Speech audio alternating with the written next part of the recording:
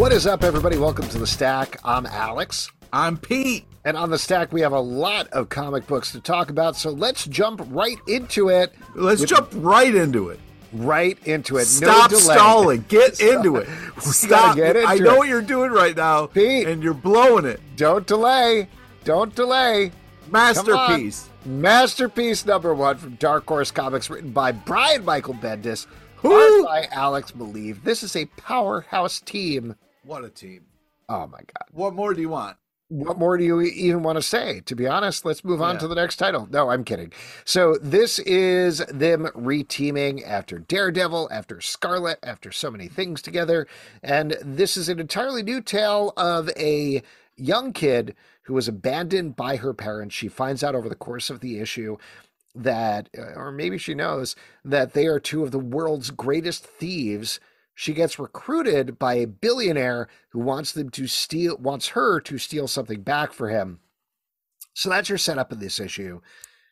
That's the story we're telling. You kind of have a sense, if you know Bendis, if you don't believe what you're getting into here in terms of what this looks like, in terms of what this written is like. But Pete, what did you think? Did it hold up to the high standards of what this team has done before? I mean, yes, definitely. I felt like the art. Wait, sorry, let me take it back. Is this book a masterpiece? Oh, there we go. I definitely think this is amazing. The art, though. I mean, it's worth it for the art alone. It's super tight nanners that we're talking about over here. It's just so incredible. The two of them together. It's just it's such a nice. Fitting, and yeah, I was super impressed by this. It was a hell of a first issue. Love all the action, excited for more. I love the pace of it. I think this is a great first issue, really setting a high bar, and they delivered on it. There's some really great fun twists and turns in this issue that make it like teen Ocean's 11 in a certain way, just right up front. I think that's kind of what they're going for. To your point, Bendis knows how to write for Maleev, and Maleev knows how to draw the crap out of absolutely anything, or paint the crap out of absolutely anything. Right. So it's a gorgeous looking book, like you're saying. I want a little more of the story, but at the same time... Wait for it. Come on. Well, hold on. What I was going to say Don't about be such a dick. Hold on. This to me feels like Bendis trying to get back to his roots in a certain way, like back where he started way before DC, way before Marvel, back when he was doing these just like raw, gritty crime books. What? Oh, I was going to say when he was working at a pizza shop. Yeah, when he was working out of the back of a pizza shop, and sometimes he'd slip me selling ideas. Hey, kid, you want to hear a great idea for a story? Like, no, man, I just want my pizza, please. I'm so hungry. I've been doing my sports all day, you nerd. No, this is like, back in the day, he started in crime comics, and this isn't nearly as gritty as this. But this is a nice amalgamation of what Bendis has become, which is a family man who really writes for his family and thinks about his family when he's writing stuff, and the old crime comics that he used to do back when he was first starting out. So in terms of this story, it brings together a lot of that. It's a very clear setup with some very clear characters. So I'm excited to follow this story. I'm excited to see where it goes. There's a very fun character that's introduced towards the end of the book that I'm interested to see more of. This feels like a very clear pitch across the plate and another big win for this team. Yeah, I agree. Next up, Moon Knight, number 30 from Marvel, written by Jed MacKay, art by Alessandro Cappuccio.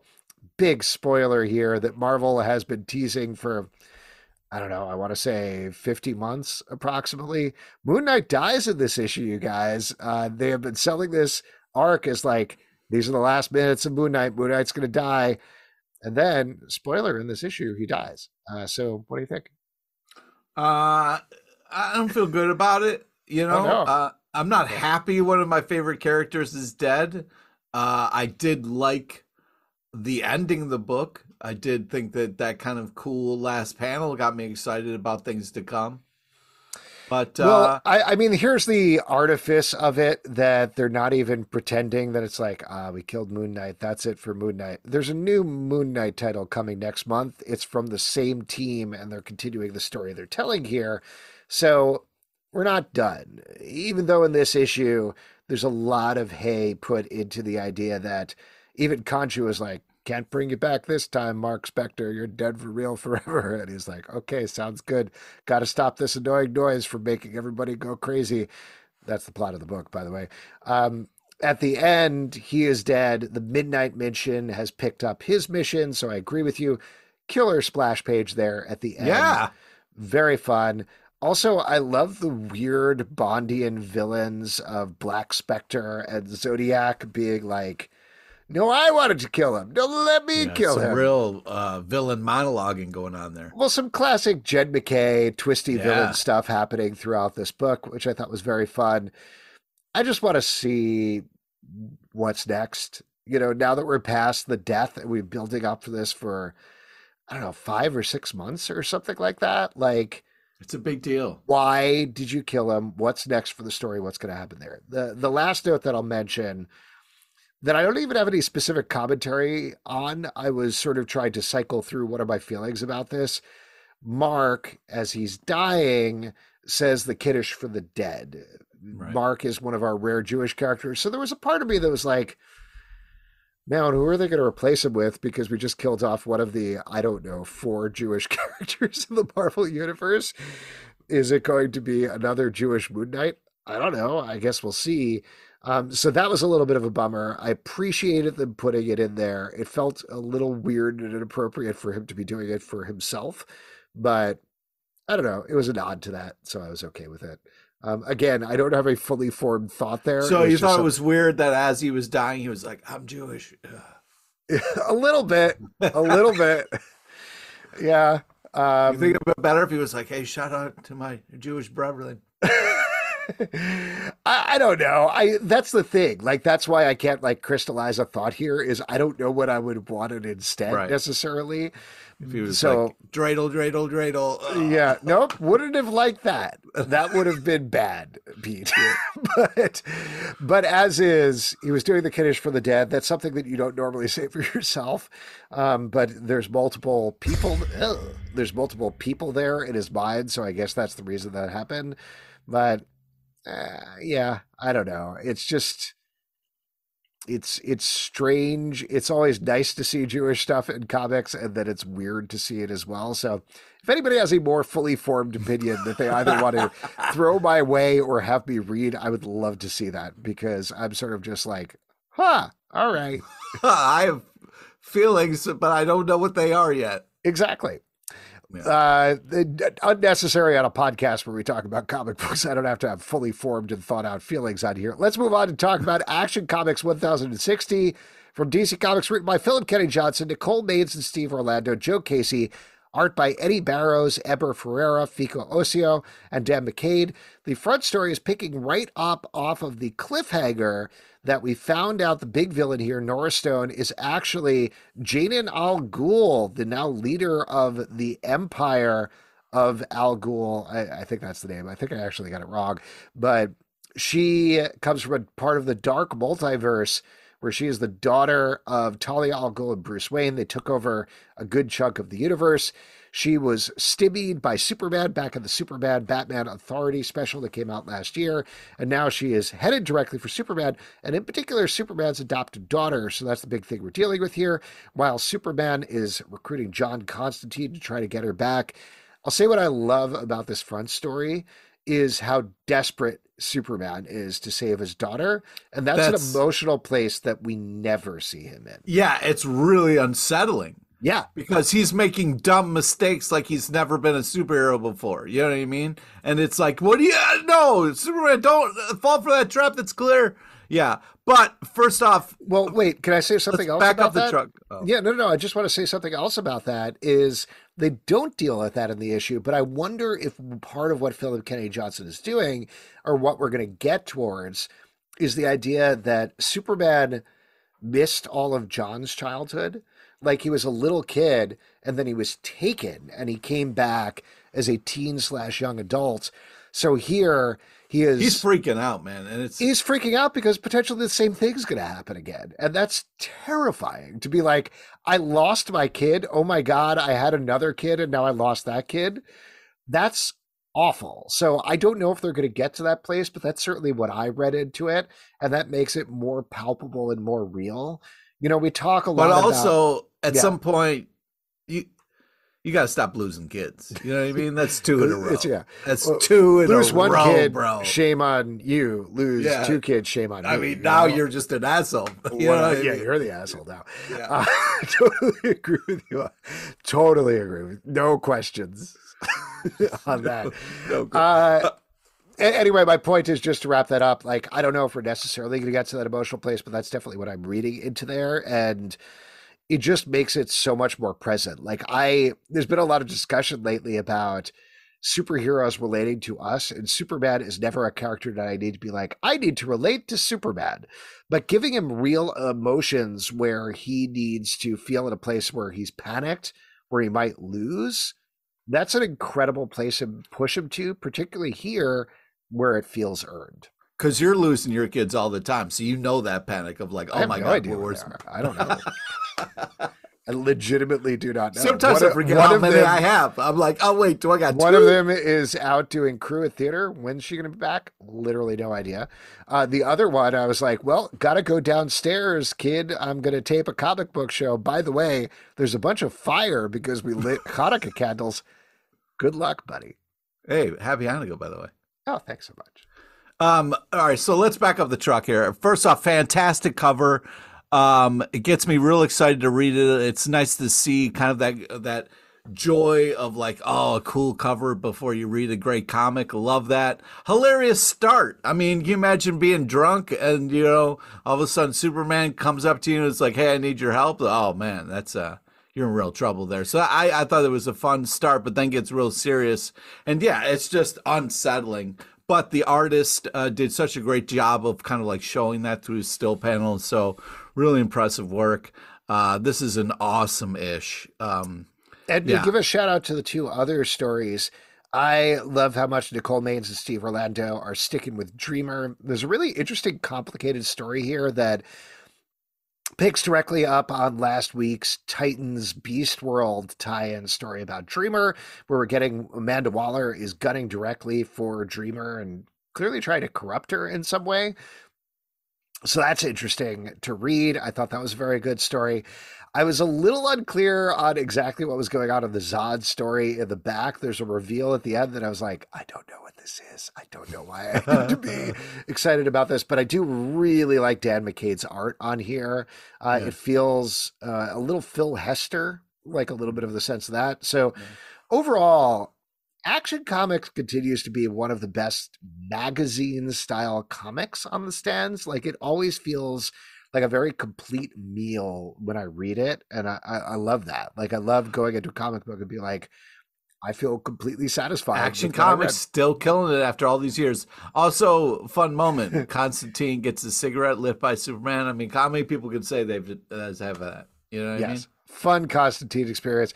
Let's move on to a new one, Under Heist, #1 from Boom Studios, written by Maria and David Lapham, art by David Lapham. So, in case you're from the title, there is a little bit of a sense of some sort of demonic things going on here. I kept expecting this to be like, we're going to rob hell. That's what we're doing. But that's not exactly what it is. No, they're using a tunnel to rob a place because they're going exactly. under. Well, but the other thing that they're doing... See, the heist is happening up here, and they're coming from the bottom. Well, they're coming from the bottom, but also the very fun twist here is it's a bunch of regular folks who are like, oh, these high-class Ocean's 11 style robbers are going to rob a bank. What if we rob them? And I love that. I love the simplicity of that. There's, like I said, or was hinting at, there's a bunch of other complicated things that may be going on with this title, but it's very claustrophobic, throwing everything in the subway tunnels here. I love the concept, really like the art by David Lapham, of course. I thought this was great. I thought this was a great kickoff to a book.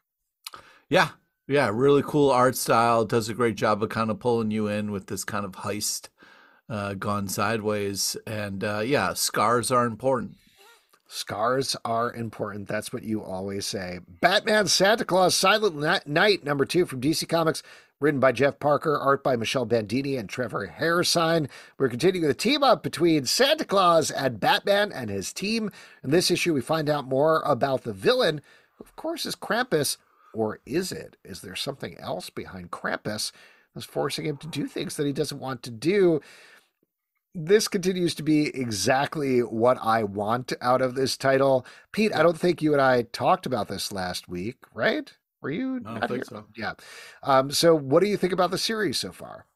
Yeah, I love this. I think this is just a great idea, well execution. I don't know like how many like I feel like they should be kind of like, 2 and done or 1 and done because they're fun.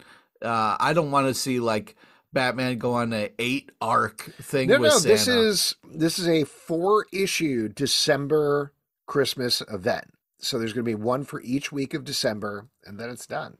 Okay, so I got 2 more. 2 more, which I think is fun. I'm having a blast. I'm having a blast with it, but I'm like, okay,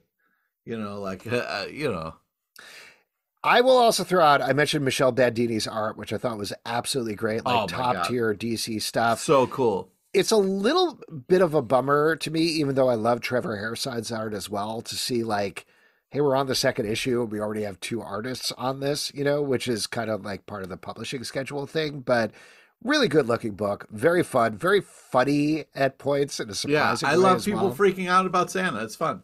Yeah, it's great. Good times. Next up, Spider-Gwen Smash, #1 from Marvel, written by Melissa Flores, art by Enid Balam. This is taking Spider-Gwen back to her universe. She is with the Mary Jane. She gets recruited by Dazzler and her band to go on tour with her, starting with Madison Square Garden. I really enjoyed this. Pete, you seemed a little bit more negative, but I will say on the positive end, I like Spider-Gwen, like Melissa Flores' writing off of The Dead Lucky and other things. And I think she does a good job here with the characterizations. I like the twists on Dazzler and Lila Cheney and another character that I won't necessarily spoil. There's also some other twists that I think are coming that, again, I don't want to spoil, but based on the title, you might be able to figure out who the villain potentially might be for the series. But what did you think about this, Pete? Well, I think, if you like Spider-Gwen and if you like Dazzler, then you're going to have a great time with this book. I think it's got an audience and, the art style is cool.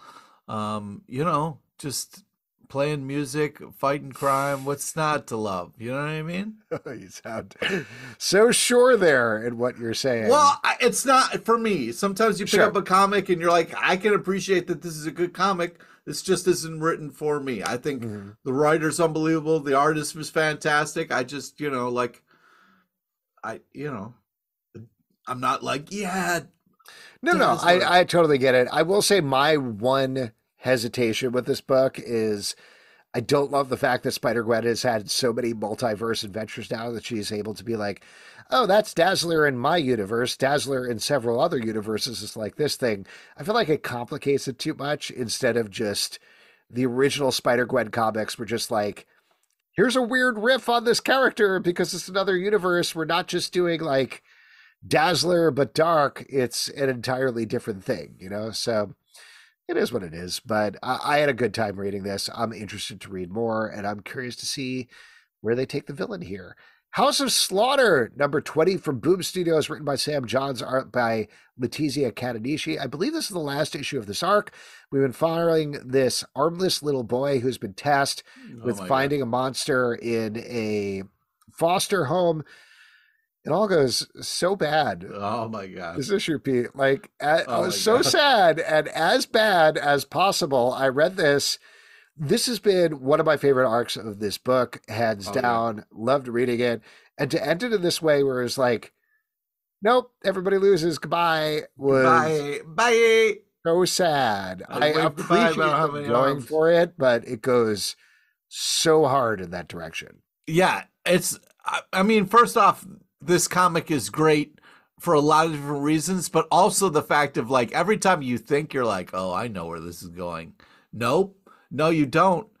And one of the scariest last panels, like, I am creeped out by dolls. if I walked into a room and all the dolls' heads were facing a different direction like that, I would fucking burn the place down. I would be like, nobody's ever allowed in here again.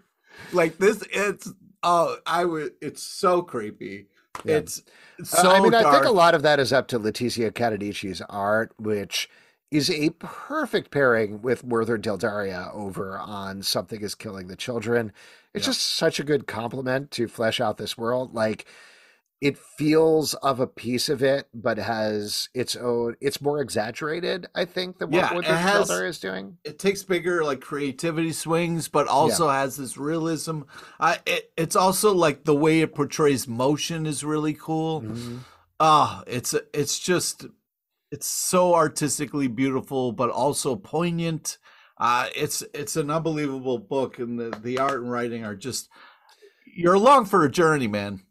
Can I throw something out there that this just occurred to me? This is, again, an unformed opinion, but, and I think it's almost too early to say this.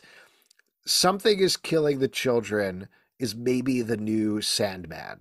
And what I mean by that is it's this new universe that feels fresh and different from anything we've seen in comics. It's clearly selling incredibly well and capturing a lot of imaginations, but House of Slaughter is a fantastic spin-off of it in the same way that we got a lot of Sandman universe spin-offs. There's another one coming. I think it's House of Butcher as well. Like, they're just expanding this world, and it's creating its own mythology in a very new and exciting way that feels totally consistent throughout. So good stuff. Every con I go to, I see people rocking the bandanas. Oh yeah. Like, it's cool that people love this and are kind of, it's killing children. Honestly. It's it's killing it. It's killing it. Okay, the comic is killing. Yeah, and to be clear, we said killing it. We're saying like the vibes, we're not the children. Nope. We're not saying killing the children. Yeah, we're pro. Oh God, no, killing children. Where are you going? Where are you going with this? Say goodbye to your credit card rewards. Greedy corporate mega stores, led by Walmart and Target, are pushing for a law in Congress to take away your hard-earned cash back and travel points to line their pockets. The Durbin-Marshall credit card bill would enact harmful credit card routing mandates that would end credit card rewards as we know it. If you love your credit card rewards, tell your lawmakers, hands off my rewards. Tell them to oppose the Durbin-Marshall credit card bill.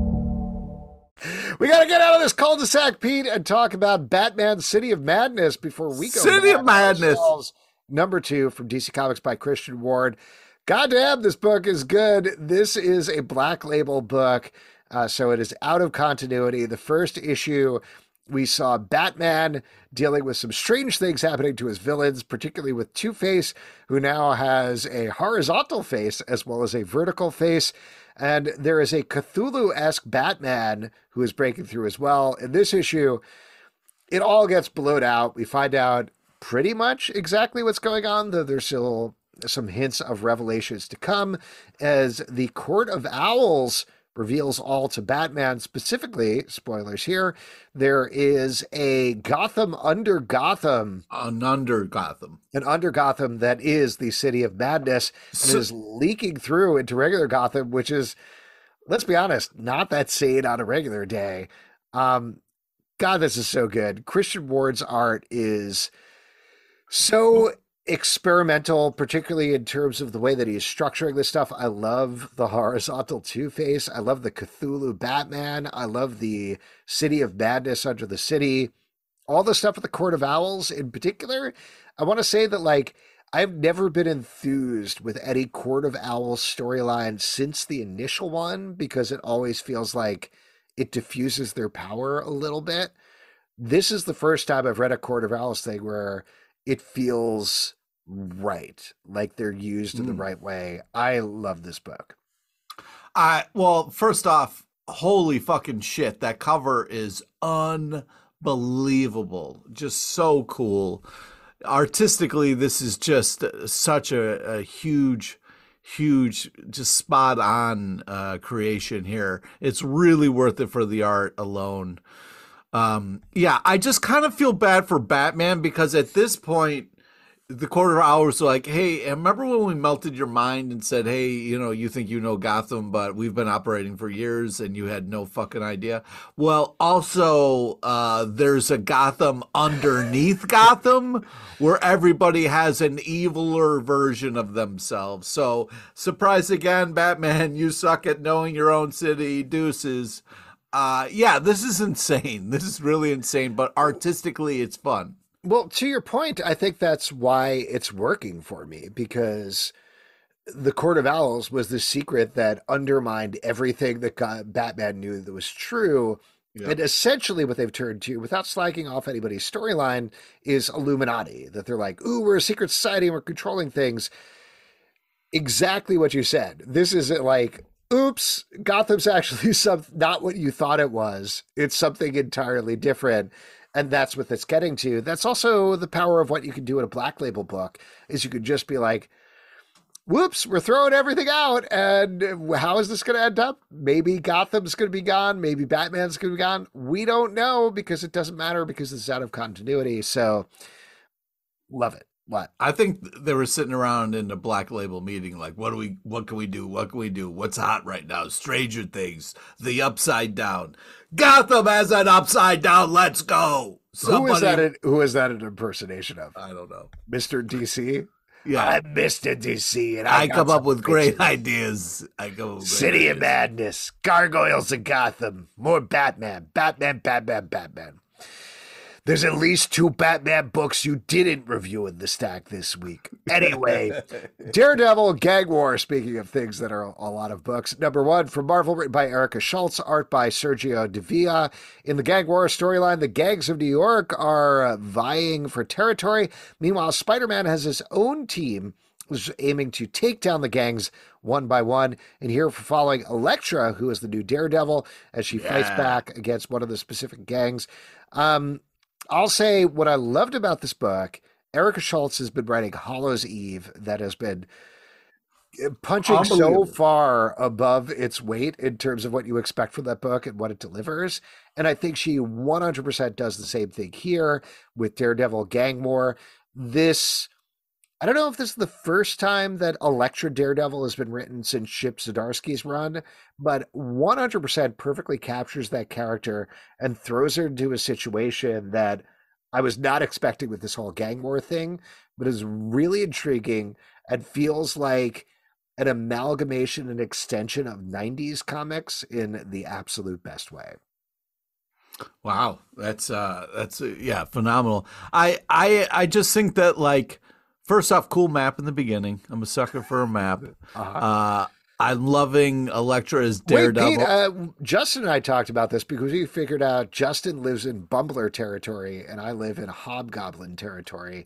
Are you bummed out that you no longer are ruled by a crime lord of New York?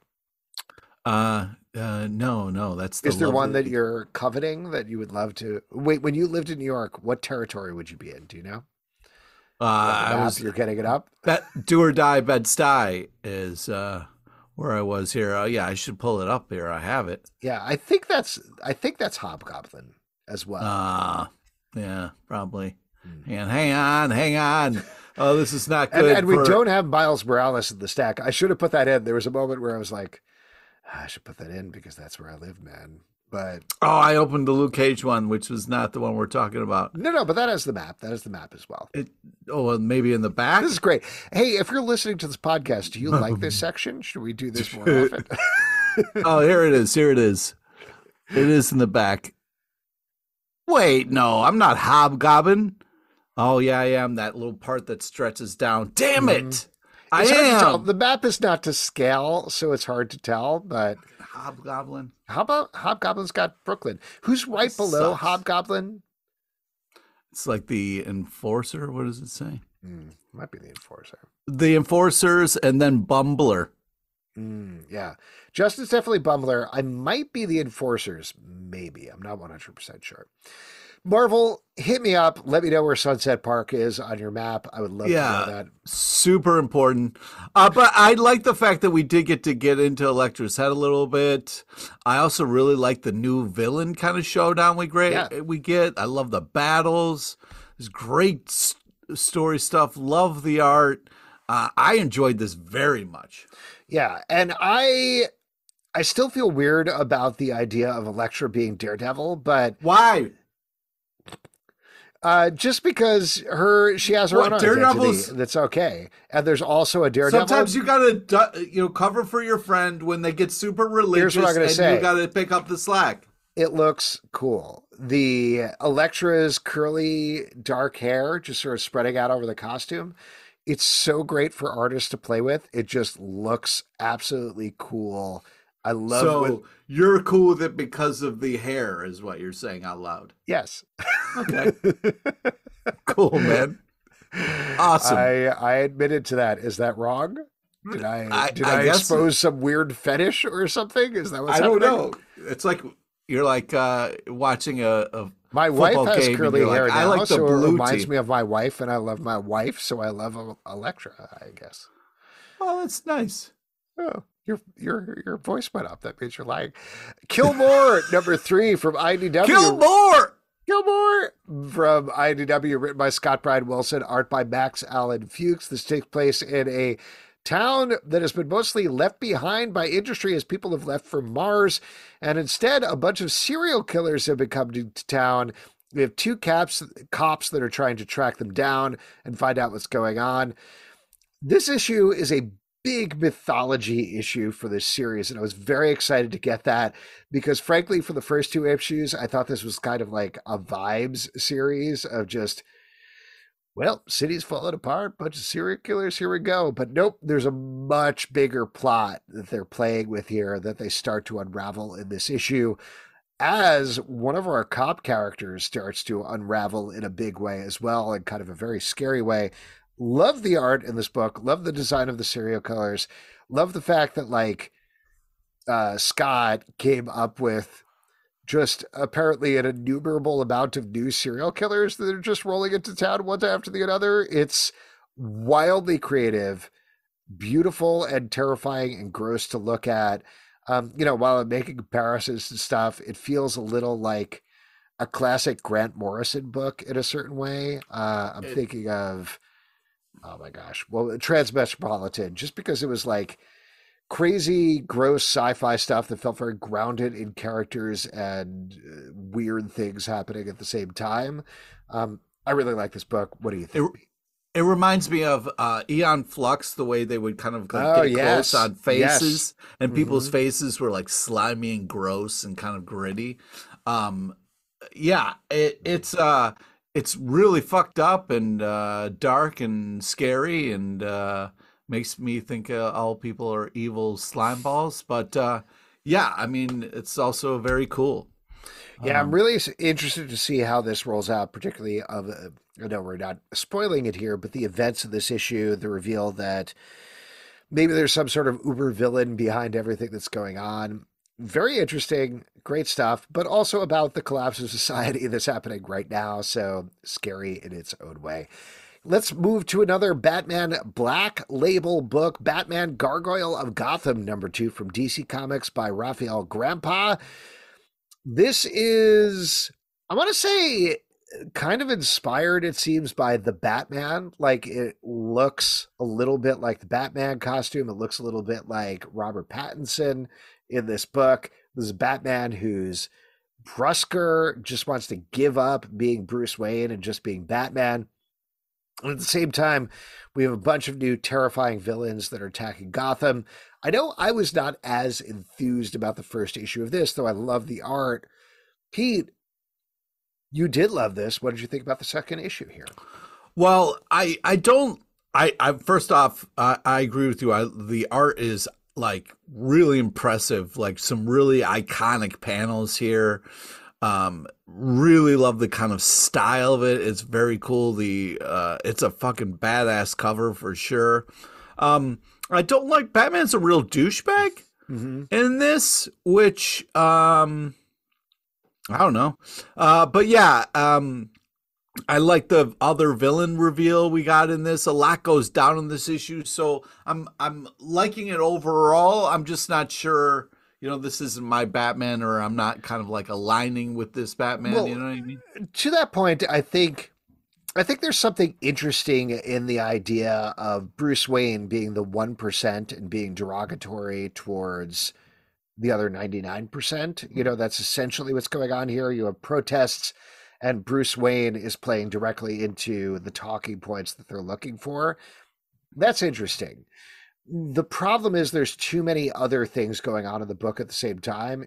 You've got at least two villains who are both very cool and interesting to look at, but I don't. Make a great entrance. And yes, they make a great entrance and everything looks great. Maybe this will come out of the last issue, but I don't know how all this connects as a story yet. Not to contrast it directly, but I will with City of Madness. That's something that has a very clear point of view, very clear story going, and you could hook into it. Here, I'm not 100% sure what the idea is because it's heading in so many different directions. Yeah, I hear what you're saying. Out of 3, I think.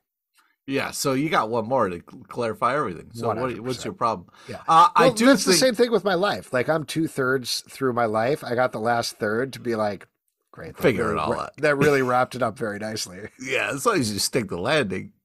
I think also that like there's so many Batman villains now. Like now we got this like it's all in the pronunciation where it's like a moth or you're like, oh, your mother? No, I'm a moth. Or you're like mother.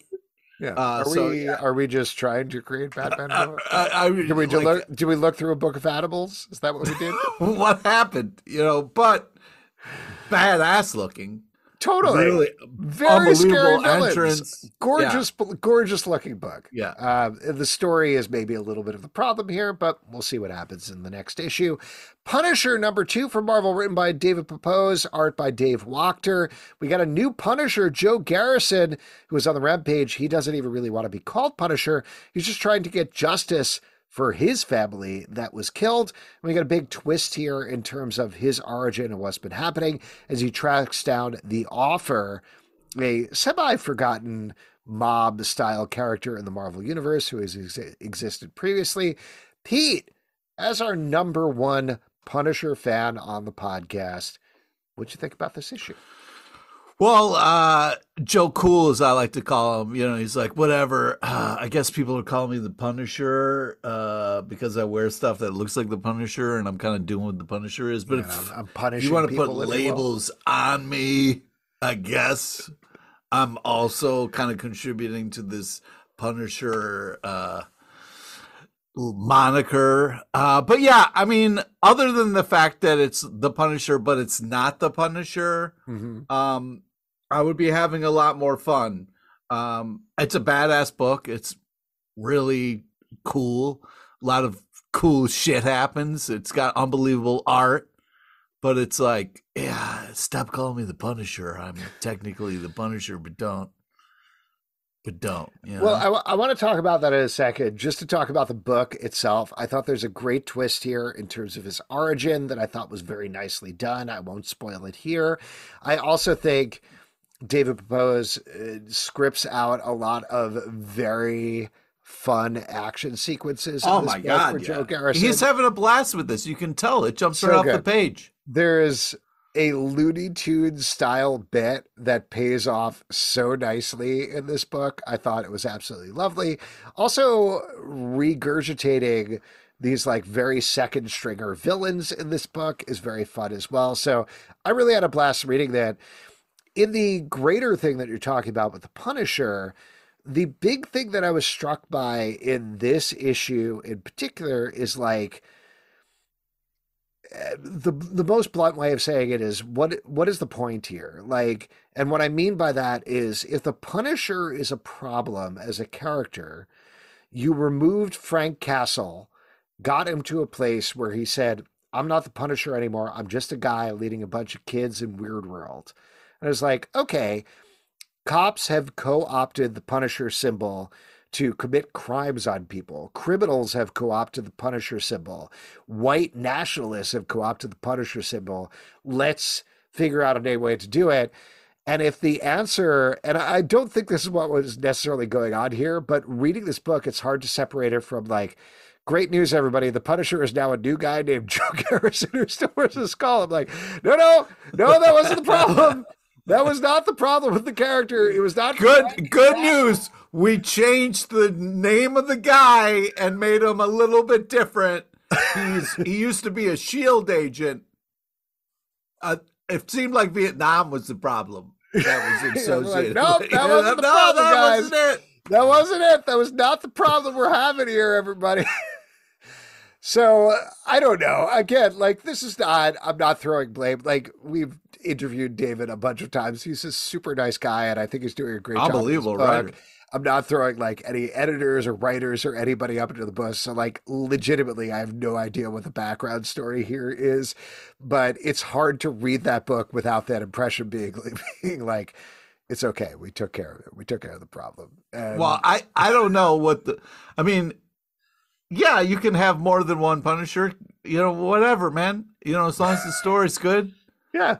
And it is. It's fun. I'm having a fun time reading this. I am. This is like, and maybe that was the idea, to get it away from the whole, I don't know, Frank Castle live it all, but that seems unnecessary. Regardless, fun, twisty story. I'm willing to follow this as long as this goes. Let's move to a crazy dark book, Dark Spaces Dungeon #2 from IDW, written by Scott Snyder, art by Hayden Sherman. This is basically... Christ. There should be a fucking warning on this fucking thing. So in the first issue, we found out about this serial killer who's not even a killer, just traps people in Saw-style traps underground and keeps them alive as he tortures them. We have a detective who was tortured in this way, who is coming directly from the serial killer. I call him a serial killer, but again, he's not killing people. He's keeping them alive. This is basically, what if Scott Snyder wrote Seven? What do you think? And it's harrowing to read, like legitimately. I was not ready for that ending, and I don't. Jesus Christ. Hayden Sherman's art on this book oh my God. is so disturbing, the way that things are paced out. They are a perfect team work together. I hate it, but like I hate it just emotionally reading this book, because I'm like, no, this is so dark. I'm so sad and upset right now. This book messes me up so much that I want to call all my friends and just be like, listen, if you don't see me for a couple hours, come look for me. I don't want this ever to happen. And they're going to come find you and be like, oh, you were just watching Ted Lasso again. I was just watching Ted Lasso in the corner. It's cool. But it's so fucking scary, man. In the corner? Yeah, they just didn't even look over. I was right there. Yeah. Do you have a TV there, or is it just like a laptop that you sit in the corner? It's just a laptop, yeah. Red Rum style, like you're like a little just like sitting there in the corner, the light flickering on just your face. Rocking back and forth, yeah. Oh, sweet, man. This book is really well done. It is very tense and very intense. It's a real horror from this team. I'm very impressed. If you're into horror, you're going to love this. If you're like, oh man, I hope this isn't scary, don't read this. It's so fucking scary, man. Like, I don't like horror. I'm happy to say that, like, hey, this is, other people will enjoy this, but I read this so you don't have to. Don't do it, man. This is phenomenal. As a horror fan, I will say this is really well done, in the vein of a Saw, in the vein of a Seven. This is the sort of thing, this is obviously not the end goal, but this is the sort of thing that if somebody doesn't pick up as a movie, I don't know what. No, don't make this. Oh my God. No, great movie. Too great scary. Movie. Do it. Let's move on to something that I have a feeling we might fight about, but I guess we'll see what happened. Danger Street #12 from DC Comics, written by Tom King, art by Jorge Fornes. We finally finish it up here as the dingbats of Danger Street and all of our other various characters reach some sort of resolution. I won't spoil too much up front about it. I haven't been a big fan of the series. To be frank, I felt like I don't know exactly what Tom King is going for here, other than Kirby mashup, and that's it. But I want like more emotional resonance. I want more thematic to understand what's going on here. Love Jorge Fornes's art. Oh my god! The fight issue 9, I think, that happened on the rooftop is, regardless of how I felt about this, one of my issues of the year. Like legitimately, just a standout single issue. But I haven't loved it. You have, at the very least, loved a helmet yelling at you, Pete, if not the rest of the issue. What did you think about this final one here? Okay, so I got to say, I've been having a blast, just loving Danger Street. Thought it was really great. Love the helmet screaming at you at the start here. So super happy with how this started. Ending wasn't great. But great art. Overall, I had a blast. It just some don't stick to the landing. Yeah, I don't know. This is the sort of thing that I'm sure somebody could explain this to me and be like, no, here's what you missed about Danger Street. But just on the surface, reading this, to paraphrase Dr. Fate's helmet, I feel like this is the sort of thing where like, stories are stories, and sometimes stories continue, and goodbye. And that's what this issue felt like to me. And I was like, what was this? This was a bunch of characters who did a bunch of things. Yeah, but it was fun. I feel like all this was... Dude, you just said the issue before was one of the greatest issues of all time. Issue 9 out of 12. Like there was one issue that I was like, that was great. The rest of the issues, I feel like, maybe I'm wrong about this, but this feels like Tom King saying one of the things about Jack Kirby, which is correct, is he set up these cosmologies for universes and was like, here you go, here's a new scripture, goodbye, and he explored it in crazy ways, but mostly it was like, enjoy everybody. And I think that's what Tom King is doing here, is paying tribute to Jack Kirby in that way. But that's not what I want out of modern comics storytelling. I want something, particularly something that is a 12-issue series, I want it to tell me a story rather than be like, here you go, some things happened, Lady Cop did some stuff, now there's some new dingbats, what do you think about that? I don't know. Maybe there's another issue out there. Imagine it. What if you imagine Danger Street 2? I don't know. Whatever. I don't want to be too negative about it because this team is very good, but this just did not work for me. Well, I think there were some great ideas explored. I think Sure. I think there was some really unbelievable comic panels and moments, and it was a blast. And sometimes you have an ending that's like, so An arm crawls out of a plane, and it happens sometimes. Yeah. And Metamorpho's like, thanks, arm. It's like, oh yeah, I got my arm back. It's a very Kool-Aid style issue. Kool-Aid man style yeah, issue. it's just sometimes you got to end a sketch by a Kool-Aid man jumping through a wall and yelling, oh yeah. 100%. Great comedy reference. That's totally true. Immortal Thor #5 from Marvel, written by Al Ewing, art by Martin Coquello. We've got Storm, we've got Thor, we've got Loki, we got Beta Ray Bill. They're playing hot potato with Mjolnir to fight the original Thor, the Utgard Thor, the one who exists in myth. Basically, this is Al Ewing being like, hey, we have this Marvel Comics Thor. What if there was actual mythic Thor out there somewhere? And he was like, yo, what are you doing? I'm coming back for the Earth. I love this so much. Like, the play on Norse mythology is great. Martin Coquello's art is great. Like, there's one panel in particular of Loki happily swinging Mjolnir that is going to stick with me for a very long time. Like, it's just, there's something so dynamic about that. I love what they get to, how Thor eventually, spoiler, beats this. Yeah, it's Thor really here. fun. It's a real crazy emotional roller coaster that is worth it. I also love the moment where it's kind of like a little kid playing with the Frisbee where it's like, hey, be careful, you're going to throw it up on the roof. And it's like, the guy's like, Yeah, what happens when I take your hammer away? And you're like, oh shit, he just took the hammer.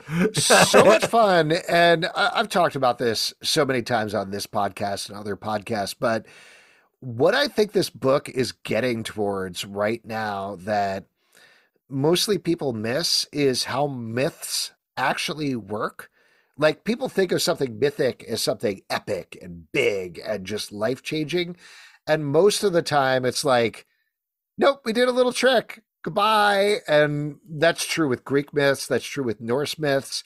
It's true with most myth where it's usually these little fables, frankly, like not to use an interchangeable word, but fables with a moral that's going on there. And it's awesome. Yeah, I think that this was such a cool idea and so well executed. Also the fun twist of like, I just want to mention this for anybody who's watching on the YouTube version. I am laughing right now because you were so still. I thought you were frozen. Like I thought, like that was the most still I have ever seen you in the 16 years we've been doing the show. Very impressive. Oh, okay. Weird. Yeah, now I've completely lost track of what I was saying. Yeah, I didn't, I don't know. Stop. Now you're freaking me out. I was going to say something. What did you say before that? Nobody knows. Oh, great. I was talking about myths. And like just how this is like legitimate myths. This is a great book. Yeah. What I liked also is, the twist of like, oh yeah, you want this? Cool, try it. And then someone being like, oh my God, your life is awful. Feelings, trying to be good. Oh, this sucks. I'm out of here. Just hysterical. As a conclusion, I thought this was great. I'm really interested to see what this book becomes going forward. It seems like we're going to have a times past style issue, next issue focusing on an old tale of Thor and Loki. But where this goes, this is a great team, art-wise, writing-wise. Very excited to follow it. From the world of minor threats, The Alternates, #4 from Dark Horse Comics, written by Patton Oswalt, Jordan Bloom, Tim Seeley, art by Christopher Mitten and Tess Fowler. There was a enormous twist in the last issue where the team that we've been following, who we thought in a crossover style event went to an alternate universe, were sent on essentially like a side mission mini-series and then came back addicted to this thing called Prestige. We followed them in an addiction recovery group. They ultimately found that Prestige was coming back into their city and decided to shut it down. What they found out last issue, that we find out this issue is true, is they are, in fact, the Alternates. They are the imaginary characters who was created by the original team when they used Prestige, and now they need to fight themselves as well as dealing with the fact that they don't exist. The mental and emotional places both this and the original Minor Threats series go to are so deep and intense and so smart. I love this universe. I am fully on board. I thought this was a fantastic conclusion that gets to some really complicated places. I know I mentioned this with I think it was the last issue when we saw some characters from Minor Threats. I cannot wait to see like whatever's next and some sort of cameos from these Alternates characters as well. This is great. This is my favorite new superhero universe. Yeah, they really stuck the landing. I really thought that they concluded this in such a great way, emotionally, and just it's just really impressive. It's funny, it's emotional. It's just such amazing art and great storytelling. The world it pulls you into is just it's great. It's really impressive. Really good. I hope they do more of these, and I'm sure they will. DC's 'Twas the Might Before Christmas, #1 from DC Comics. You get it. Written by Zipporah Smith, Rob Levin, Ethan Sachs, Natalie Abrams, Gillian Grant, Michael W. Conrad, Josh Trulio, and Shirley Fish. Art by Logan Faber, Bob Quinn, Sue Lee, Marcus Moss Smith, Rebecca Isaacs, Gavin Guidry, Andrew Drillin, and Juan Bobillo. This is, of course, a collection of short stories set around the holidays with various DC characters. As usual, lots of stuff going on here, but what did you think, Pete? I mean, this is just a great collection of stories. It's some amazing teams on here. Love the first story. I feel like it's a Squirrel Girl meets Teen Titans. I love the second story with Harley Quinn, great art. Just love the kind of like Harley being a roller derby badass, just like so cool. Then you had the old Lex Luthor's Scrooged, bah humbug. Yeah, you suck, Lex. Yeah, just amazing art. Superman story was very touching, helping the dude. And then the Batmite is just hilarious looking, really fun. I loved it. It kind of reminded me a little bit of like a Ren and Stimpy kind of art style, which was really cool. Yeah, just overall, just really impressive collection. I didn't feel like there were many misses there. Yeah, I feel like we're broken records at this point with these sort of DC collections, but they do a good job with these anthologies where legitimately every time I'm like, oh God, here we go. I gotta put this on here. 80 pages. Oh, this is so much. And then I read it, I'm like, no, that was fun.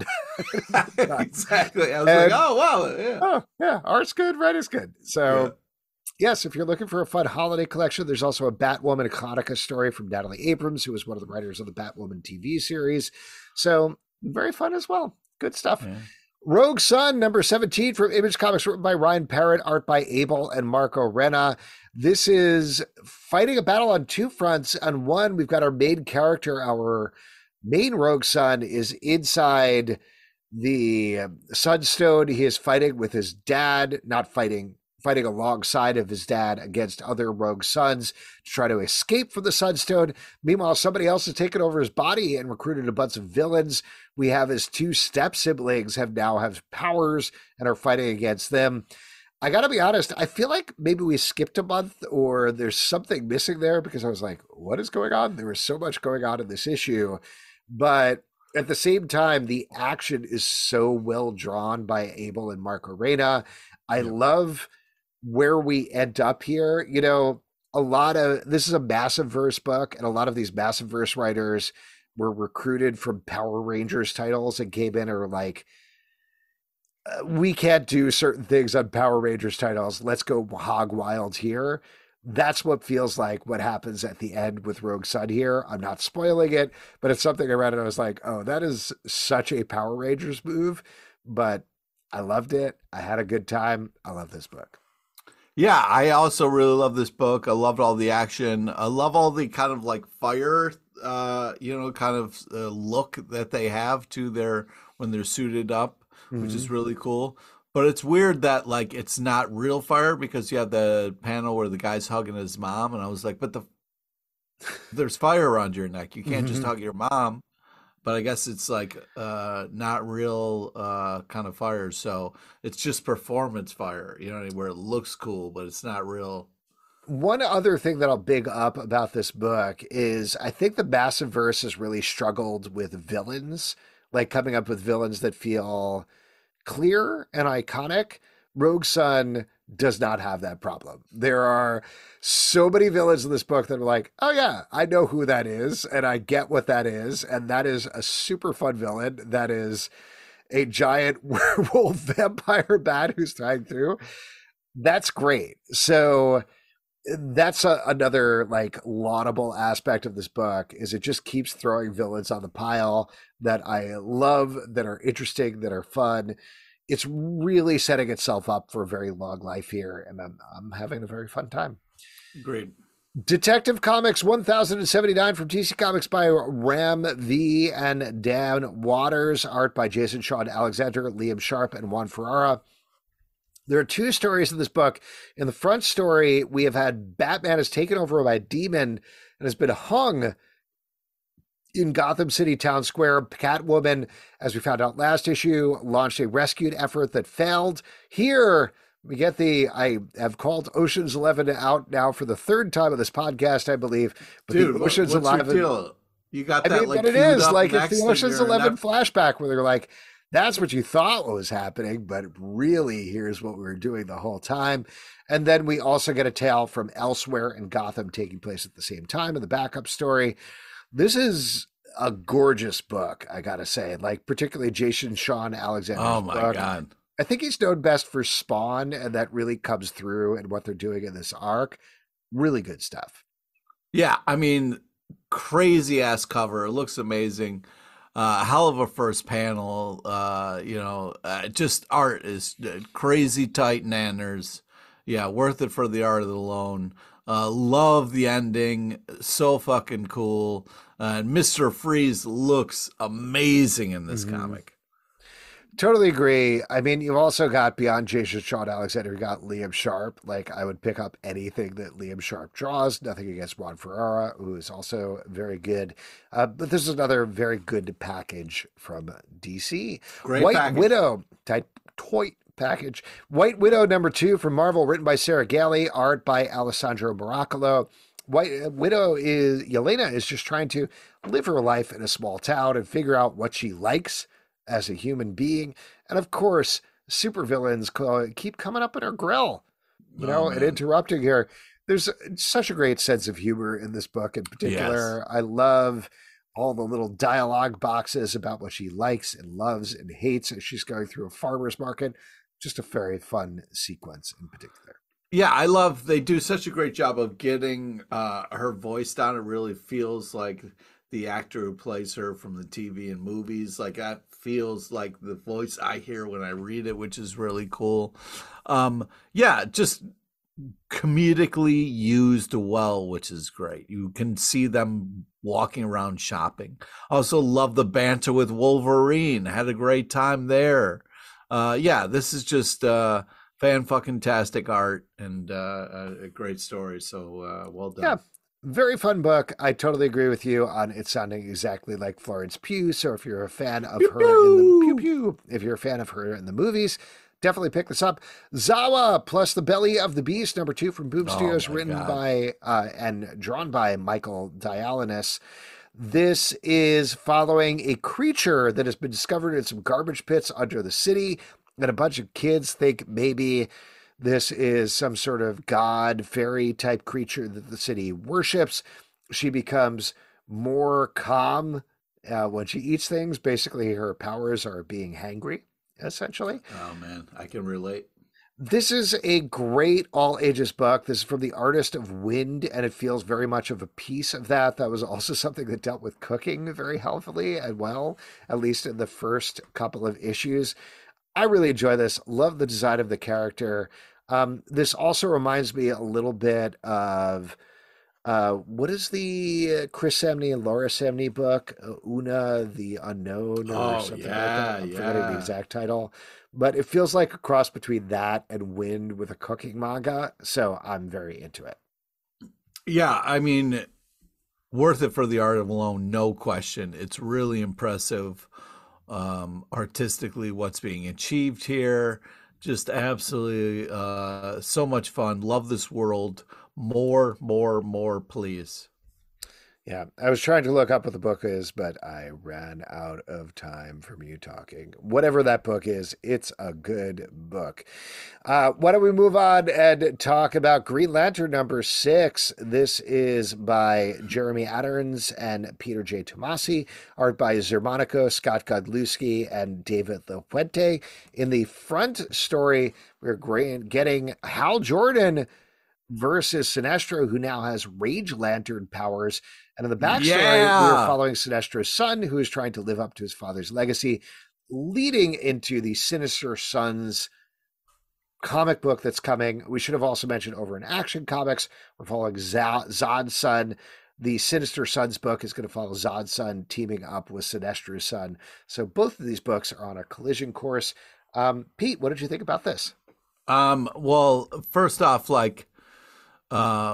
loved the kind of full page panel of how it started. Sinestro is such a great villain, and they did a great job of not leaning into Green Lantern this issue. Really kind of made it more about Sinestro, which I appreciate. just amazing boss battle, just so badass and cool. And the backup story just looks so amazing. Yeah, love the backup as well. This is another great package. Smart move by DC being like, we'll say it's Green Lantern, but really we'll make it about Sinestro so people can enjoy it. Well, I think this is one of the more interesting Hal Jordan series that and stories that we've gotten since Jeff Johns was on the title. They're making some huge moves here. I agree with you. The Sinestro Hal Jordan fight is great. The twists and mysteries around what's going on, both with Sinestro's Rage Lantern powers and also Hal Jordan's Green Lantern powers, are really interesting. And there is such a gut punch at the end of this story here that I 100% did not see coming. Very curious to see where it goes in the next issue. I agree with you on David LaFuente's art in the backup story. It's worth it for the art alone, as I always say. Hey, Guardians of the Galaxy #9 from Marvel, written by Jackson Lansing and Colin Kelly, art by Kev Walker. The Guardians of the Galaxy have been taken over by Groot and are slowly healing themselves emotionally and physically as well. In this issue, we're finally getting to the core of what's going on with Mantis. She's been dealing with all these different personalities. She goes on a classic road trip adventure with Gamora to try to get back the saxophone playing soul of Drax that has been missing in continuity for decades now, I want to say at this point. Great story. Really well drawn. What'd you think about this one, Pete? Yeah, I absolutely love this. I love teaming up these two. I think it really worked for me. Kind of a nice break in all the madness that's going on with Grootfall and all that. So I thought this was such a great kind of departure from that and a kind of fresh start. Yeah, I absolutely love the art. I just thought it was just really nice and emotional spending some time with these two.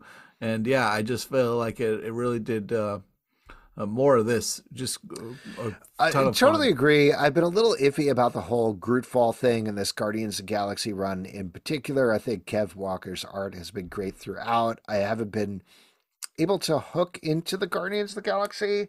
I liked where we got to here. The idea that Groot is helping them heal emotionally. I love that idea, but it seems like we're sticking with that for this issue and maybe not beyond that. So I don't know. I guess we'll see what happens. Why don't we talk about the Enfield Gang Massacre #5 from Image Comics, written by Chris Condon, art by Jacob Phillips. Really getting to the end here as Enfield reaches his final stand, even though he didn't kill the banker that caused the law to come after him. We find out exactly who did. What'd you think about this one, Pete? I mean, this just continues to be great. It's a real, we're getting to more meaty kind of issues here, but this is just, the art pulls you into this kind of Western world so seamlessly. You kind of feel like you understand what's going on and are in this time period in such a cool way. Yeah, this continues to be a hell of a fucking comic. It's gorgeous. I wish Justin was here because he's the #1 fan of it, but I think this is such a good team. That Texas Blood is such a great universe. They're absolutely crushing it. This is a great Western story. Let's talk about 2 issues at the same time here because they're kind of the same issue, but even less so now. Radiant Black #27 from Image Comics, written by Kyle Higgins and Joe Clark, art by Eduardo Ferragato. And then Radiant Black 27.5 from Image Comics by Kyle Higgins and Joe Clark, art by Tobias Danilaz. So they kicked off this event. You may be familiar if you've listening to the show, but you got Nathan and Marshall. They're 2 characters who both were sharing the mantle of Radiant Black. They made a decision to choose one over the other, and also the audience voted and made a decision. However, we're getting 2 linked series, that one that's showing us Nathan as Radiant Black, the other is showing us Marshall as Radiant Black, as they fight their big bad, this robot sentience that is attacking Earth and throwing them through challenges. and seeing how Nathan would react and Marshall react. The last issue was, for the most part, with some deviations, almost panel by panel, exactly the same thing, until we reached a big change at the end of the first issue. Here we get two almost completely different issues as they face the same challenge, Nathan and Marshall. Oh my God. I mean, I don't know if you also read it 27 to 27.5. 100% read it that direction, because it's basically you read 27 and you're like, ooh, Oh, what a shit. gut punch. And then you Yeah. read the second one, you're like, oh no. Oh, no. It got Oh my so God, what's bad. happening? Why are you doing It got this so to me? much worse. Yeah. I hate decibels. This really fucks me up. Yeah, it's awesome. It's cool that it's like the same but different, and you know, you kind of see different perspectives on stuff. But man, yeah, it really just kind of heightens it. Yeah, it's awesome. It's really cool. It's very creative what they're doing. The art is just so like streamlined and cool looking and futuristic in a great way. Has this kind of like cool anime feel. We talked about it a lot, but this is great. I love what they're doing. I love how they're mixing things up. It keeps things fresh. You don't know what you're going to get, which is fun when you're going to the comic book shop and you're like, oh man, what are they going to do with this issue? I just feel like they're doing a great job. Yeah. I will just ask you, we're not obviously getting into spoilers necessarily here, but Pete, are you team Nathan or team Marshall? Like, who do you want to be Radiant Black at this I can't point? even yet. I can't even yet. I need to get... Oh, I'm 100% Marshall. Like, I've been team Marshall the entire time because Marshall is more fun. But we don't know. We still got to get to more stuff. Jesus Christ, Nathan's screwing up so badly. Like, Yeah, so but he could- badly. Oh God, I'm so emotionally involved in this. Stop making me feel things, but this is one of the boldest experiments we've got going in comics right now. It's so Yeah. impressive how they're rolling this out. And like you said, both of the art feels complementary, but it's just really well plotted out action sequences throughout.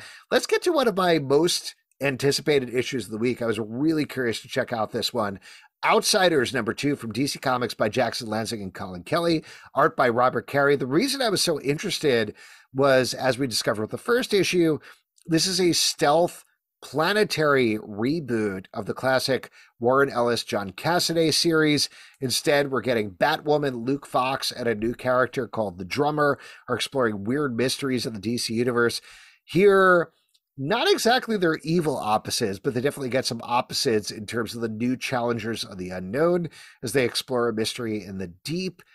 Pete, what do you think? Does this hold up to the promise of the first issue? Well, I don't know about all that, but I do think this is epic. Like, first off, great cover, epic kind of monster pinup panels we get in this. This is very cool. The art is over the top bananas. I like all the kind of monster stuff, and I'm a sucker for it. I like this issue as well. I totally agree with you on Robert Carey's art. I think there's just some absolutely killer monster designs throughout this issue. I like the idea behind here, which, spoiler, but basically Aquaman likes to go hunting for sea monsters sometimes. So there's a secret sea monster graveyard, and the new challengers of the unknown are guarding it so nobody finds out. And the outsiders want to not expose it because they're not superheroes so much as explore it and find out more about it. So that's how they come into conflict. This issue was a little bit of my expectations versus reality, where the first issue went so hard on the Wildstorm stuff with the Authority and Planetary. That's what I wanted a little bit more of. I also want the new challengers of the unknown to fit the same spot as the Four did back in Planetary, which they were the villains of the piece. New challengers of the unknown, not exactly that. So I don't know. What I need now out of the third issue is a little more sense of what is the overarching plot of the series, because we got them going hard and then sort of reiterating it, repiloting it essentially in the second issue. What is it going forward? But I enjoyed this and I'm into this. What is it? What is it? Well, speaking of repiloting, let's talk about, or second issues, I guess, let's talk about Luke Cage Gang War #2 from Marvel, written by Rodney Barnes, art by Ramon F. Box. Now, in the first issue, Luke Cage got a classic turd in his stew, as we know, where he was pissed off about vigilantes being illegal in New York. He is the mayor of New York now. So he decided to take the law into his own hand, given the current gang war, and build up a team of his own. That's what we get here. Pete, what did you think about this book? Oh man, great ish. Love the ending, fun, sweet Christmas line. Love Jess kicking butt and the Cloak and Dagger team up. This rocked. I had a blast with this issue. Yeah. I don't love this, Pete. I got to be honest. I like the team behind it. I, again, respect them as human beings. But the last issue, I know I complained a lot about the whole idea of like, how is Luke Cage doing this as mayor? I definitely felt that this issue as well, where he's like, whatever, I'm going to be a vigilante. And I was like, why are you doing this? Everybody knows you're the mayor. Just, I don't know. I know you can't change the laws, but why aren't we dealing with that instead of the dichotomy of like, I'm a vigilante by night, mayor by day? You know, I think there's more interesting political things to deal there. I also did not love the depiction of Jessica Jones in this issue. There's one point where Luke Cage is like, Alistair Smythe, the Spider Slayer, is behind that. And Jessica Jones, who is a professional detective in the Marvel universe and very smart, is like, I don't know your superhero stuff. Anyway, let's go punch some things. And I was like, no, that's not Jessica Jones. That's not what she does. And then this is very much a minor thing that I don't actually fault the book for, but the fact that we've got Cloak and Dagger dealing with the whole Orcus stuff, and Cloak has been corrupted by that over the X-Men books, and here he's like, sure thing, let's team up and take down this gang war. I was like, oh, this is not gelling together for me. There's too much Cloak and Dagger going on at the same time. But that's all. I'm glad you enjoy it. The end. Okay, great. Phantom Road #7 from Image Comics, written by Jeff Lemire, art by Gabriel H. Walta. We're following two people who are on a ghastly truck drive. They discovered a weird egg in the back of their truck that is being attacked by a bunch of amorphous beings. Meanwhile, back in the real world, a detective is trying to figure out exactly what's going on. I believe she's either detective or FBI. I don't remember. But lots of stuff going on in this book. I felt like we got a bunch more weirdness, but also a lot more clarity in terms of what this book is about here that I thought was really interesting. I know we've said this with every issue so far, but it stands repeating going into issue 7. This is one of the clearest Jeff Lemire stories that's come out in years in terms of plot, and I really appreciate that. Okay. Well, first off, holy crap, what an issue. I mean, damn, this was intense. And then the kind of like creepy bear guy reveal twist was awesome, but scary as shit. This is, and I just love the art style. The kind of way the zombies are drawn or whatever the fuck they are just so cool. And the tone of it has this creepy stillness, especially around the bear. I think this is creative and weird and amazing and scary and fucked up. And it's just great. Yeah, Gabriel H. Walta's art in particular is the real standout here. He has almost this like lumpy style for people, like they sort of have wavy lines around them, like they're sort of wavering in reality. It's really interesting and off-putting to look at and complements the story very nicely. Really good book. Speed Force #2 from DC Comics, written by Jarrett Williams, art by Daniel DiNiccolo and Francesco Motorino. This is teaming up two of the speedsters in the DC universe. Really like how this book looks. It is fun and cartoony. I'm having a hard time 2 issues in holding on to the story and exactly what's going on here. You like it, Pete. Oh, I'm surprised. Take it away. Yeah, this is great because it's not about the fucking Speed Stairmaster or whatever the fuck. I just thought what is your problem with the cosmic treadmill? Is it the just being such reminded dumb of exercise when you're reading a comic book? No, I just think that's the dumbest thing ever. All right, anyways, really cool art. Love the kind of like manga anime style that it has to this. I didn't hate this. I liked the young, different kind of take. It feels not like the normal kind of speedster stuff that we're dealing with. So I had a blast with this. I thought it was different enough that I didn't feel like it was just running faster. I enjoyed it. What do you think about the fact that throughout the book, they're like, hey, Pete, you haven't quite made your steps today. Take a walk around and finish off your ring. I'd be like, you're fucking dead wrong. Look again. I'm killing it with my steps. You're killing it with everything, man. Steps, stand, whatever the third thing is. Operation Sunshine number 3. Sure. I get notifications from Pete, by the way, on Apple Fitness, and it's very fun throughout my day when I'm like, oh, Pete did a workout. Nice. That's right. I'll do yoga. I'm not fucking above it. Operation Sunshine number 3 from Dark Horse Comics, written by Henry Zabowski and Marcus Parks, art by Dean. We are following 2 vampires from very different points in their life cycle who are being set up on a heist by an older vampire. Mostly, though, they've been told to kind of wait and hang out. So it's a little bit of a slacker, chill out comedy thing going on here.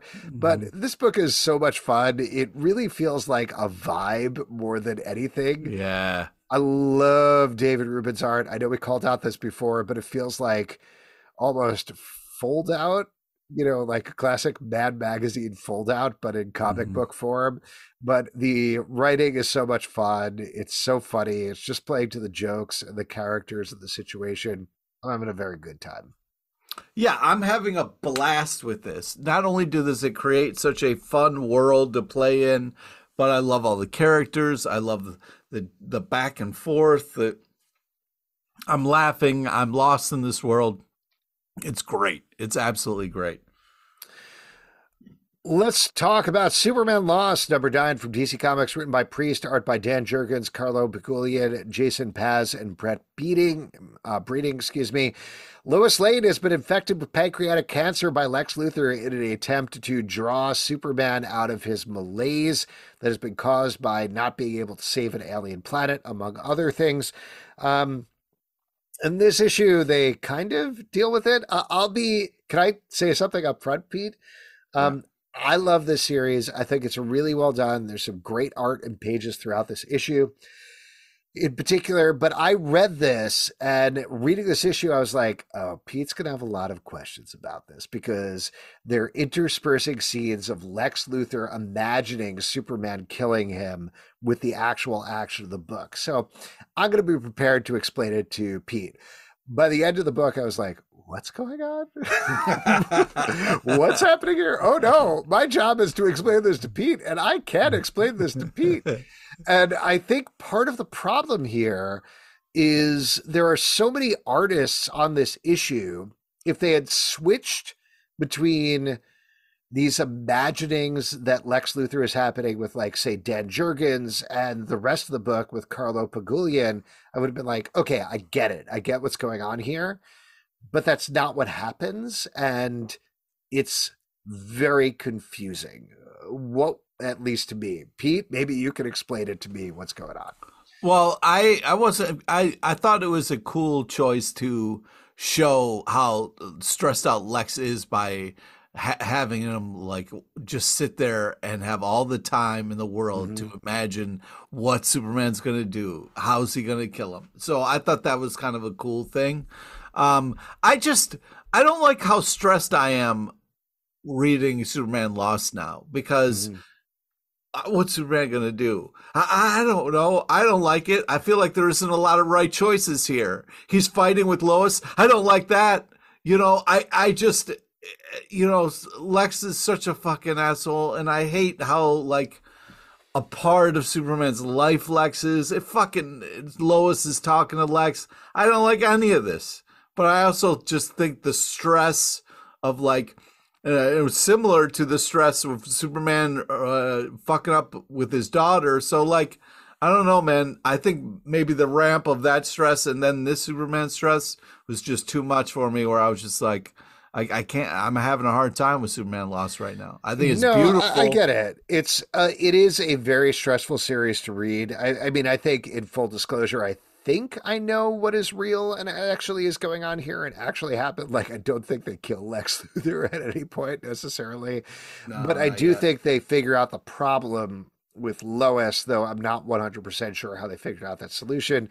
There's also, without spoiling it, the panel at the end is maybe the most stressful thing in all that happens, where if it turns out the way that they're teasing, it's the worst possible thing that ever could have happened to Superman. And it's so sad. So, to your point, very sad series, but well And done, well stressful. written, very stressful. Comics and entertainment are supposed to get some sort of emotion out of you. They're supposed to eke some sort of emotion out of you. And that's definitely what this is doing. Captain America #4 from Marvel, written by J. Michael Straczynski, art by Lan Medina. Captain America is fighting a new enemy who is this demonic entity who has taken over the Yeah. body of various people. Here, he tests the guy who is fighting up against him and kind of loses over the course of the issue while he explores more about what that means. What'd you think about this one, Pete? Badass issue, man. Love the art. This cool kind of like softness to it, but it's very interesting. Love the action. Cat fighting a demon is great. Weird ending, but I'm into it, man. More, please. Yeah, this was my least favorite issue of this so far, which isn't to say it was bad. I agree with you. I think La Medina's art is still very good. John J. Michael Straczynski, in particular, the fight that he writes at the beginning with this entity where he explains how Captain America first fights a new enemy. Mm-hmm. That's like classic JMS breaking down in a way that I don't think Cool. I've ever read before. And I thought it was Yeah. really, really smartly done. Yeah, But very cool. I'm not 100% sure what's going on with the rest of this issue. It breaks format for the first 3 issues, which is okay. You can do that. But I was getting settled into that, and I thought that was interesting. So I kind of wanted to go here. There's also a whole conversation about taking pictures of food that I was like, I don't know. We don't need Yeah. to appeal I to don't know. kids reading this comic in the middle here. It's okay, JMS. We're all old guys. Let's just Yeah. read this comic book. It's fine. So there was that, but I like a lot of the stuff that's coming out of this book. Why don't we wrap it up with 2 Beast World titles? We got Titans Beast World #2 from Beast Yeah! Comics, written by Tom Taylor, art by Ivan Rice. And also, we got Titans Beast World Tour Gotham #1 from DC Comics, written by Chip Zdarsky, Grace Ellis, Gretchen Felker Martin, Sam Maggs, and Kyle Starks. Art by Miguel Mendonca, Daniel Hilliard, Ivan Shavrin, PJ Holden, and Kelly Jones. To be clear, if you're going to read them in that order, because Yes. Titans Beast World Tour Gotham picks up right after the end of Titans Beast World, so they feed directly into each other. One of the complaints that Justin and I made with the last week is that they rolled out 2 issues. They're like, see Titans Beast World #2, see Titans Beast World #3. And I was like, I haven't read they're not out yet. Like, I don't know what this is referring to. So here, at least, we have a very direct line from one issue to the other, which I appreciated. But let's talk about the main issue first. You seem pretty psyched about this, so talk about it. Yeah, I don't like what you did here with this stack where you took my 2 picks and you put them all the way at the end where I'm fucking tired and beat up by your talking. So first off, I beat World, you do. Beat? Beast World #2, cool fucking cover. I love this. This was such a cool idea, fun to play with. Batman's a fucking werewolf. Oh shit! And then Nightwing has to fight him. Cool last panel. I love the fact that like this is just great. This is just a fun, creative, cool idea that they're just kind of being like, let's fucking run with it. Everybody turns into beasts. Let's just have a blast. And I thought it's just great execution, amazing art, fantastic team on this. I just thank you, Tom Taylor. You continue to fucking kick ass, and this is awesome. I mean, it's obvious per the title, but I really appreciate and love the focus on the Titans here, that everybody else is deferring to them either by default or because they are supposed to be the premier super team in the DC universe right now. So that's great. Love the moves with Amanda Waller that's going on as well. I thought Titans Beast World Tour Gotham was very fun. The one thing I'm having wait. Yeah, what? You can't just, we're just talking about this comic, okay? And then I get to talk again, and then you get to, don't just double up. Oh, we're just talking about Titans Beast World 2? Yes. Great. Good art, good action, great fight between Nightwing and Batman. Very fun stuff. Great, thank you. Great, let's talk about the next one. Great, go ahead. Great. Here's my one issue with this event, which frankly is a reasonable thing to plot, but is bothering me as I read this. Well, the idea that there's so many stories where people are like, hey man, did you hear about this Beast thing that's going on? Anyway, we're just sitting in a restaurant and having a good time. And I'm like, what? Beasts have taken over the world? What are you doing right now? And it's crazy that most events aren't like that, because this happens all the time in superhero universes. So in our world, there's a lot of wars going on, and we still go out to dinner like, yep. Oof, tough war happening over there. Well, anyway, do you want to get the fish or the chicken, or what are you thinking about ordering? So it's legitimately reasonable in terms of the way worlds would operate.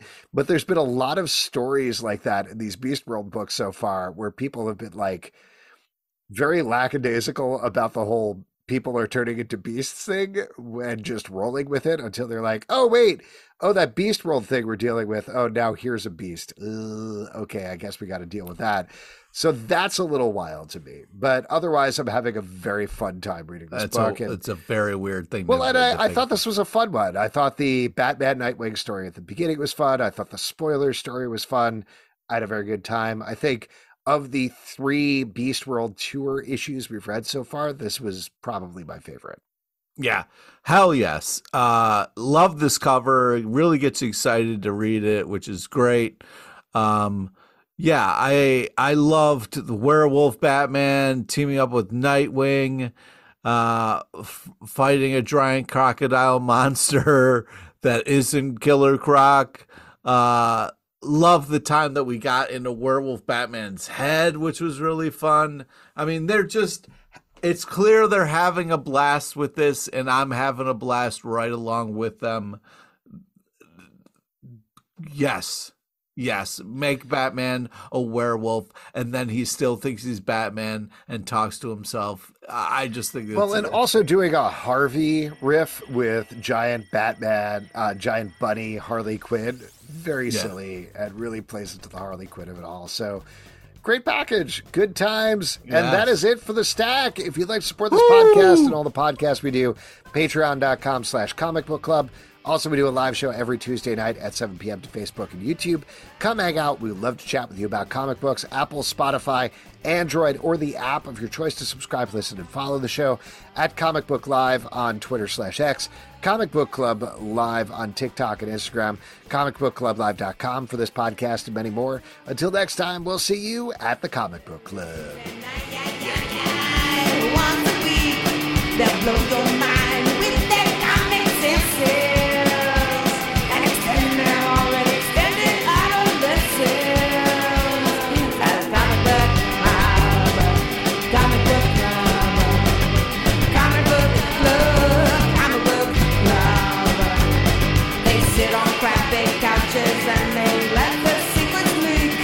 Occasionally they'll let that special guest speak. So grab your written hand.